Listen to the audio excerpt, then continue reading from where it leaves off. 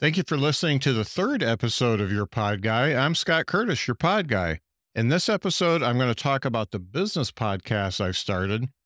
I promise we'll get to the good stuff after this one, but you've got to know that I'm not some uninformed guy talking about podcasting, right?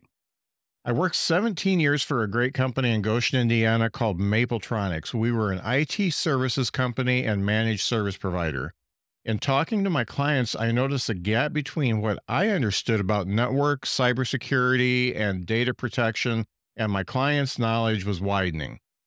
As your specialty becomes more complex, you need to find new ways to communicate the value you provide to clients and potential clients because nobody buys what they don't understand. With that understanding, the Mapletronics Tech Talk podcast was born. We put together a show that broke down important IT trends into easy to understand conversational topics. Then we recorded short, informative podcast episodes we could share with our clients and potential clients. It's important to be established as a trusted advisor in the IT world, and for that matter, in any business such as law, real estate, business consulting, marketing, and the list goes on. Mapletronics Tech Talk podcast was a hit both with clients and the Mapletronics team. Our clients better understood our offerings and why they should partner with us, and our teammates understood our sales and marketing focus better. The net result of the Tech Talk podcast was more sales. We were able to cross-sell new product offerings in our current accounts and brought in new business relationships from those current clients sharing the podcast with their peers. Flashing forward to now, I've made a big move from northern Indiana to Huntsville, Alabama, so my wife and I could be closer to one of our two children.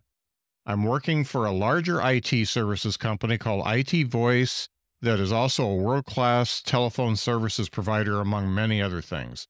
Of course, I knew a podcast would be a great fit for IT Voice, and our CEO was sold on it right away. We're basically doing the same type of podcast as I did with Mapletronics. We're just talking about a larger product offering. Links to both shows are in the show notes. If you think a podcast for your business might help establish yourself as a trusted advisor and will drive sales for your organization, you're probably right.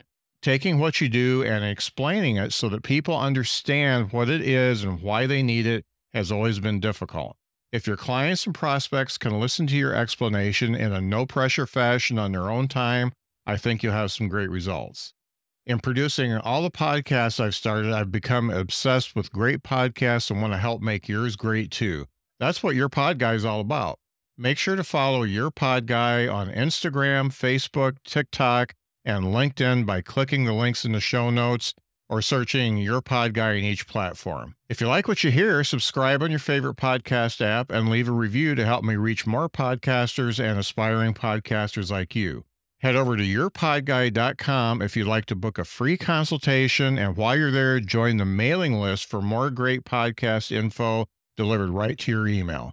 In the next episode, I'll be talking about equipment and software you'll need to start a podcast.